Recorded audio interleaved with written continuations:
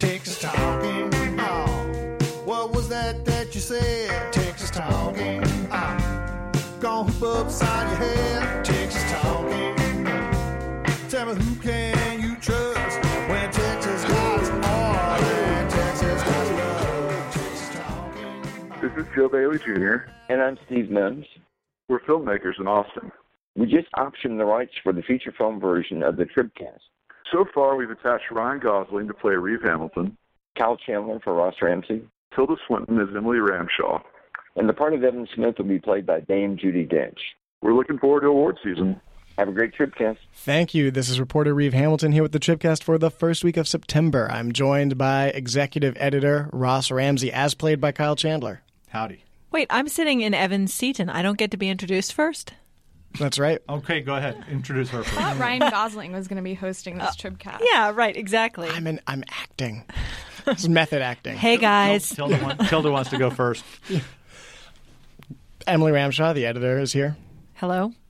And Judi Dench, instead of playing Evan Smith as usual, will play Morgan Smith, Texas Tribune reporter. You have to say this in a Hello. British accent to do it again. You got to do a whole British accent the whole time. Hello. Hello. We're going to just call you M from now on through the rest of the... Yeah, I think it sounds like you being played by That is Dick my Van Dyke. initial. Right. Just start dancing with penguins in a minute. Let's get back to the important news of the week, which is Governor Rick Perry's Twitter account, Yeah, right. I think. The single most important thing. This caused a bit of a splash. Can someone tell us why? This is like a quiz show. Sure. On Sunday evening, while I was, drinking at a party, TMI. suddenly I got a text message from Evan Smith that said, "Have you seen what Rick Perry just tweeted?" And so, of course, I looked at Rick Perry's Twitter account, where he had tweeted some picture that was a picture of Rosemary Lemberg that was a Rosemary meme. Lemberg is the Travis County Travis DA. County District Attorney. If you don't know what this is by now, you better not be listening. Should we try to do it quickly? Pled guilty to drunk driving. Right. Perry tried to push her out, and because And of now the he's been actions involved in indicted. that, he's been indicted. Is that fair? Yes. That's fair. And the meme, the picture that was out basically was a play on the Dos Equis man, the most interesting man in the world. And it had Rosemary Lemberg, saying, I don't often have X number of drinks and blood alcohol. That's 3 times the legal limit. But when I do, I indict Rick Perry, which A, isn't factually accurate by any She stretch didn't of the indict him. imagination. Right. But B, it was a pretty wild thing for someone to be tweeting who has been indicted. And so everyone suddenly quickly said, what is Rick Perry doing tweeting this? Within about an hour, Apparently Rick Perry was thinking the same thing. Right. Within about an hour, Perry had tweeted, something was retweeted from my or tweeted from my account that I didn't authorize. Right. But the interesting thing about this is that Rick Perry has been very public about the fact that he and only he mans his Twitter account and that he's a tweet, So it must have been a woman. yeah, right. But that he's a big tweeter. And so this should come as no surprise. Are you laughing at the phrase? She just called the governor a big tweeter. I think. Big tweeter. No, and that's Tweeter in something that's something that's come up before in political campaigns. I think almost a year ago, Abbott retweeted someone calling Wendy Davis abortion Barbie. Barry Smitherman tweeted that picture of a noose. Right. Previously, there is a risk involved when at least the public perception is that this Twitter account is manned by the principal. The lesson here is the most dangerous job in American politics is to be the intern on a campaign, because eventually this is going to roll downhill to you. Somebody's going to blame the intern. And Perry said somebody in my campaign did this, in the same way Abbott did. Oh, I didn't do that just because it's under my name on my account. Yeah, is it a? And it's probably right. Somebody else, That's You gotta hope he It's wouldn't easy be to that do. dumb. I think Tribune staff members have accidentally tweeted from the Tribune account. They're Those- including Evan Smith. Yeah, Evan tweeted a picture of Derek Jeter at a Yankees game. Derek Jeter's butt at a Yankees game or something ended up on the Texas Tribune Twitter account. I think that's actually Evan's sort of secret Twitter handle. What? Derek Jeter's butt. Yeah. right. I'm glad they don't give me access to the Tribune Twitter account. I'm glad too. Yeah. Is there anything to be really read into here? Is it No, a difference? it's just entertaining. If he's the one that tweeted it, or if it's a staffer, The politicians are not the ones that actually type out their statements usually. It doesn't If you make get a any written difference, statement but you're from going into a politician. presidential campaign, and you got to get this stuff locked down. You got to, he's not in a position to make mistakes, and people say, well, he's new at this or blah blah blah. He's in a position where he has made a mistake in a presidential campaign, and everybody's waiting for him to make new ones, so they're amplified to begin with. And the danger is that, if you stack up some things like this, I'm not putting too much weight on this particular tweet, but if you stack up things like this, all of his opponents can go, the guy doesn't know what he's doing. The straw on the proverbial camel's back. Well, the camel's getting tired here. Yeah. And I think we've exhausted the topic as well. There's not much else to say about it. Yeah. It was just there was entertaining. a little flurry on Labor Day. It seems like there could be keep some people- better memes to come out of. Yeah, right. It wasn't the most clever Yeah, joke. it wasn't Like maybe like- use cats next You time. do something inappropriate, you might as well be good at it. Exactly. Make it funny. This one was just wrong. Speaking of wrong. Actually, I don't know where that's going. Yeah, right. Be careful here. Right. The other big political story of the weekend was the back and forth about whether or not Wendy Davis and Greg Abbott will ever be having a debate. The debate on over the debate over the TV. debates. Basically, I think on Friday, Abbott pulled out of a planned debate. Well, sort of. I mean, what happened was Abbott went to WFAA in Dallas and said, I've agreed to this format for a roundtable debate. There were going to be some questioners. I was going to be one of them. There were going to be some questioners and the two candidates, and they would be able to interact something like a roundtable. And they had agreed Much to like this. this. Well, right. There's a good argument. And the Abbott people had actually, in their letter accepting this, been sort of complimentary of the format and saying, that's a good way to do it. I don't like those timed things. And they came back. They didn't want any raising your hands to signal yes or no. Right, they came back to WFAA. I don't know what that means. They came back to WFAA and said, we'd rather have a more classical debate with timed answers, timed responses, and no interaction between the candidates. And WFAA said, no, we're not going to do that. So this is after what changed? Well, nothing. I mean, they just came in. They had previously agreed. They but previously this format- agreed. It was all set up. The date was set. The time was set. The stations were lined up. What was the date going to be? The 30th of September. It's the day after the lieutenant governor's debate. And they came back and they said, change the format. And WFAA said, we're not going to change the format. And the Abbott people said, if you won't change the format, we're going to pull out. And they said, okay, bye. So Abbott pulled out, accepted another debate on the same date, sponsored by the Dallas Morning News, Telemundo, KXAN. I'm leaving somebody else. Yeah, KERA, NBC5, right. the Dallas Morning News. It's a long list of So they took another debate on the same date, and after some back and forth and some debate, the Davis campaign has said, okay, we'll go to KERA. I think their acceptance was a little bit snarkier than that. It was sort of It was quite snarky, but but this is one of those things they're arguing over something most people don't really care about. It's pretty tedious. Voters want to see candidates compared so that they can compare them. They want to see the differences if they can get to it. But the arguing over what shape table and what kind of microphones and the format and all of that is, like you say, tedious. I mean, did WFAA think that they were going to be able to hang on to this debate, or were they really ready for them to leave if they didn't agree to the format? I don't know what their thinking was. They obviously acted in a way that showed they were ready to Part stick ways to the format rather than right. Interesting. But didn't Abbott have a change on his staff? Did he get a new debate advisor? They brought Robert Black in, who's been around for a while. In fact, Robert worked on the first Abbott campaign for Attorney General against Kirk Watson, and has been an advisor to the governor. Has been, he's a old hand in the Republican Party. Worked at RPT, the Republican Party of Texas. I think the Abbott people are looking at this as probably a lot of front runners would, saying, all that can happen to a front runner in a debate is something bad. And right. so let's but they minimize the chances for something bad. And they looked at this format and said, a lot of these debates have turned into shouting matches, and we don't want one of those. The debate between Dewhurst and Patrick, and the debate in the campaign before that between Dewhurst and Cruz, both of those turned into like it was a hockey scrum. Those both WFAA debates. Right. Yeah. Mm-hmm. But that's largely personality based and sort of foreseeable with those people. And I think with Abbott and Davis, you're not likely to get that sort of level of volatility, perhaps. We've never seen Abbott in a debate. I mean, there was one debate. He's done one debate for public office that I'm aware of with Kirk Watson. It was a half hour almost nobody saw it who was paying attention to that race, much less voters that year. So I don't know what Abbott would be like in a debate at all. Davis, we've seen a little bit just because she's been on the Senate floor, in that back and forth. But I don't know what they'd be like on TV. Do you think this was an unforced error on the Abbott campaign's part, or a show of a lack of confidence to just suddenly pull out of one debate and then move into another debate on the same night? I can't imagine I can't imagine this turning any votes. I think, both of these campaigns have tried to really control their candidates and media access to their candidates, and this to me just seems like another example of that from the Abbott campaign. Plus, it's not like this kind of stuff trickles down to voters. Does this make Abbott look maybe, like not the most trustworthy among, members of the media who set this stuff up? Sure, it looks squirrely for sure. But to voters, is it squirrely to voters? No one's paying attention to this. No one's on the fence being like, well, I really wanted the guy who would debate on WFA. Yeah, right, exactly. I think that if he'd pulled out of the debate altogether, any debate altogether, and said, I'm just not going to debate her, I think, I'm not even sure that would make any kind of noticeable difference. But it didn't for Rick Perry. Right. Rick Perry wouldn't debate Bill White. They finally ended up doing 1-hour interviews.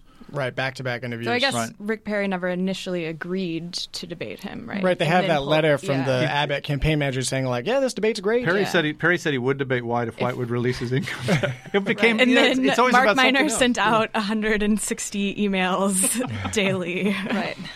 But does it put Davis at an advantage? Because, like I said, her acceptance of the debate was sort of like, oh, we will agree to this debate if it makes Abbott more comfortable because it's less challenging, and it doesn't do anything for her. She just needs a debate. She needs any debate, and she's going to get two. Because they had that other one that stayed the same. September 19th in McAllen. It's the one that's going to be live streamed. Well, on our site, but also at the Texas Tribune Festival. God, I sound like Evan. If you want to come, there are still tickets available. Telemundo and the McAllen Monitor Right. are among the sponsors. I'm not sure that's all of them. Right. So there will be a debate. So that in some ways that will be their warm-up round probably for the big televised one.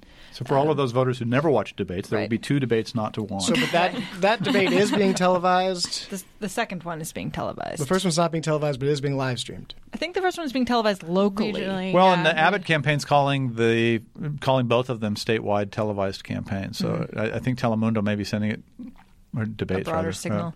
But either way, You'll be able to see it. Wendy Davis needs these debates just for the opportunity that something might happen that will cast Abbott in a negative light and make her look good. The same thing happened in the lieutenant governor's race in a much quieter way, but it's the same kind of thing. Dan Patrick, who clamored for as many debates as he could possibly get with David Dewhurst when he was not the front runner.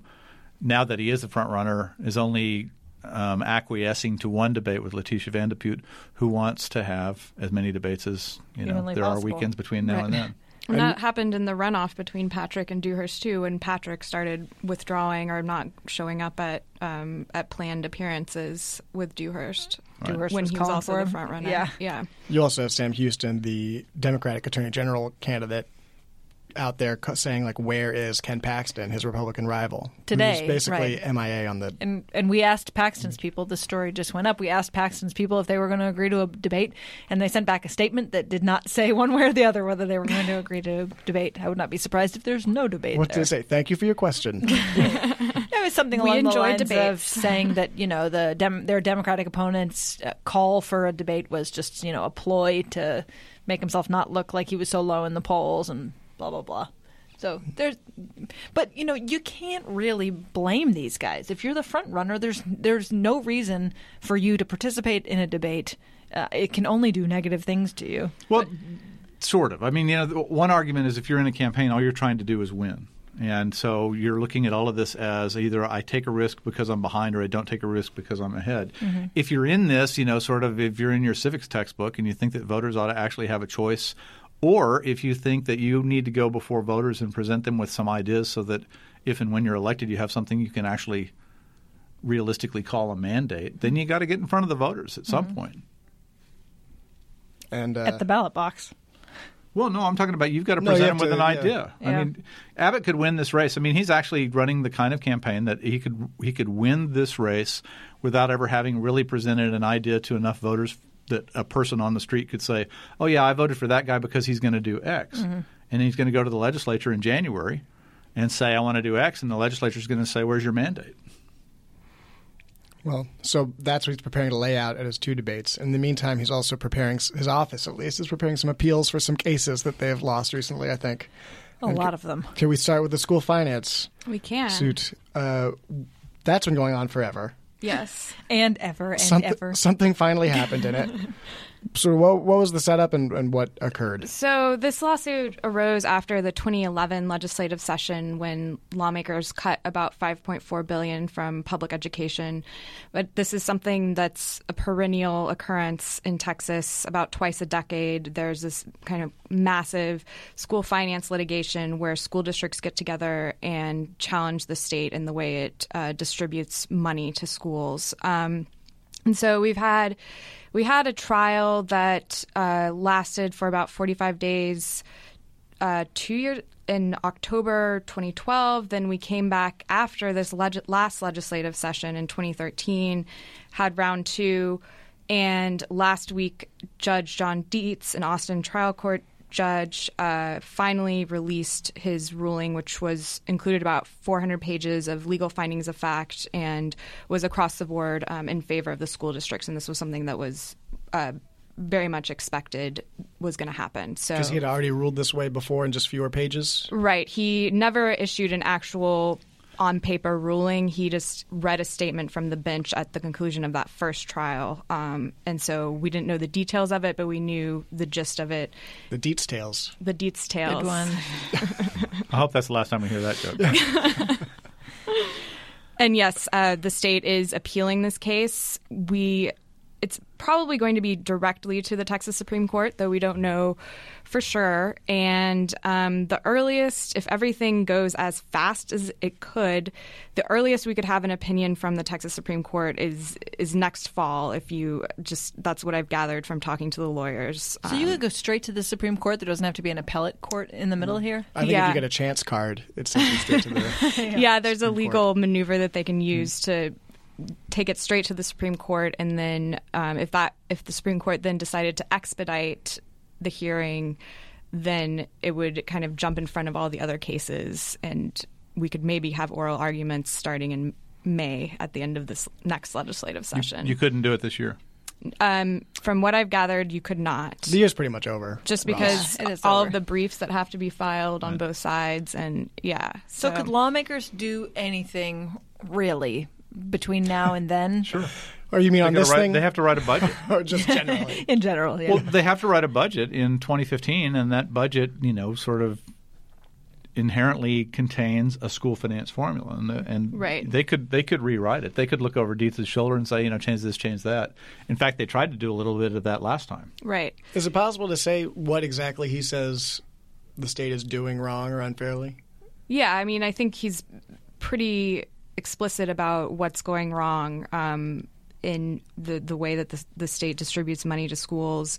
And it's not just because there's not enough of it. It's just there's inequities in which school districts get what. The state doesn't know how much it costs to educate a student. That hasn't been studied since the 80s. It doesn't know how much it costs to implement these new academic standards in schools. So there's any number of things I think that could be chipped away at legislatively. But, I mean, as we saw after this last legislative session, it's still going to occasion at least another go-round in the trial court, even if, lawmakers came back and said, hey, we want to fix this thing. We don't want a Supreme Court decision to do it for us. I mean, in theory, you're likely to have a governor Greg Abbott, who tried to get this judge kicked off of this particular case, right? Right. So it's unlikely to me that a potential Greg Abbott as governor would say, legislature, let's work together and come up with some kind of solution that makes Judge Dietz happy. Right. And also you have the state could also just decide not to appeal and say, hey, we're going to let this decision stand, and lawmakers, this is your mandate. That's also not going to happen. Right. You just leave it up for the next attorney general to deal with? I mean, is this something like redistricting where in the end lawmakers think it's just easier to let the courts figure this out? Yeah. What happens here is that, one of the things that he said in his ruling was that the state has set a standard for public education in Texas and not given the schools enough money to reach the standard. So as a political matter, that means that, you have to go back to your voters and either say, I'm going to lower the standard for the public education system you wanted, or I'm going to raise your taxes and spend more money. And it's easier to do that with a judge twisting your arm. So do we have any sense of whether or not the Dietz thing, let's say they do appeal it, would his ruling get overturned or would it be upheld? Do we have any read on the Supreme Court? I think if you look back at the last time the court ruled, which was in 2005, it was also a Dietz wrote the opinion in that round of the litigation, and they upheld in part and overturned in part. And I think, school district lawyers are hoping that this time around, everything that they upheld in Dietz's opinion has just gotten so much worse, and they've made an even better argument for the things that weren't upheld in Dietz's opinion. But there's also been a lot of turnover on the Supreme Court since then, too. So I think that, it's anyone's guess. And obviously it's a much more conservative court than you're going to find in Travis County. So are charter schools now out of this altogether? Charter schools are, I believe, the charter school organization, and there's another group that's not a traditional school district group. They were both the judge found against their claims in the lawsuit, but they are going to continue to appeal. So they'll continue to have their issues kind of aired out in court. So they're appealing on that side as well.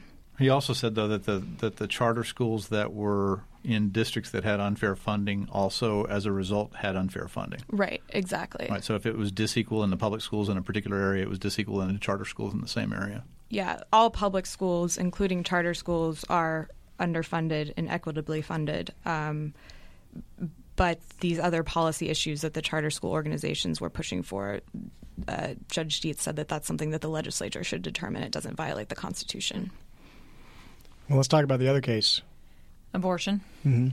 Right. Take it away, Emily. Yeah, right. So basically the House Bill 2 from the end of the last session, which was the measure that would have required Texas abortion clinics to meet the standards of ambulatory surgical centers, that was supposed to go into effect basically, the start of September. And so abortion providers, reproductive health clinics were in court trying to prevent that from happening. The judge in this particular case, as was anticipated, I think, largely, said basically that this legislation was not constitutional, that it was, I think he said burdensome in a way that was incompatible with the personal freedom and privacy of women in Texas. This would have basically taken the number of abortion clinics in Texas, there are about 19 of them, down to just a handful. So obviously that was his ruling. Greg Abbott's office and Republicans in Texas, were outraged, saying this is a political court and that they are moving on now to New Orleans, where the Fifth Circuit Court of Appeals is, and that's the more conservative court. It's still questionable what that court will do. That court has had some mixed rulings on these issues, but everybody expected it was going to go to that court. Well, and burdensome is sort of a tough thing to gauge, right? One person's burdensome drive is another person's right country Sunday drive. Edith Jones on the Fifth Circuit Court in an earlier version of this case said that, driving, I think she was using 200 miles, driving 200 miles for something like this is really nothing in Texas. People are used to that. Right. I mean, she really, just basically said that. Lee Yackel, who did this ruling, I should say, was was appointed to 3 different courts by George W. Bush. Mm-hmm. He's a Republican. So why was this ruling anticipated then? I think just previous rulings out of this court. The same judge, judge had ruled against an earlier version of this law. Right. And so is this ruling basically push back the implementation of So this ruling, HB2? There is currently now this measure, HB2, will not be implemented, until there's another court ruling. Abbott's office had asked the Fifth Circuit, quick, can you at least make a ruling so that we can, keep this in place? In the meantime, we can institute this legislation, start shutting these places down. And the Fifth Circuit said no, rejected that request and said, y'all are going to have to wait until we take this up. So for the time being, there are some clinics that were slated for closure, that including one in McAllen, that are now going to keep their doors open as they await the next round. But can they keep their funding coming if their futures are so uncertain? Could they start shutting down even as they wait?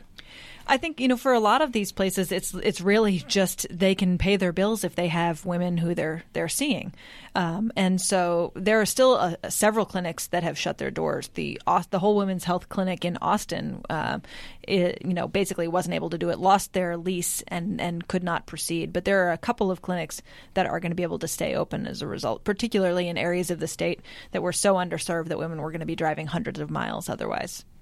Does it hurt Abbott at all to have two sort of high-profile losses going into his, campaign for higher office? They're both still under appeal. You can say we're still fighting. Right. This fight's not over. We lost a round. That happens. The fight goes on. Plus, I think anytime the decision comes out of a courtroom in Austin, exactly, it's seen as they pretty much vilified Austin. I think. Yeah, people seem very willing to buy into with the Perry indictment stuff. Even so many of these judges were appointed by Republicans. They're Republican judges, and yet that decision's coming out of an Austin Travis court. County. Yeah, right.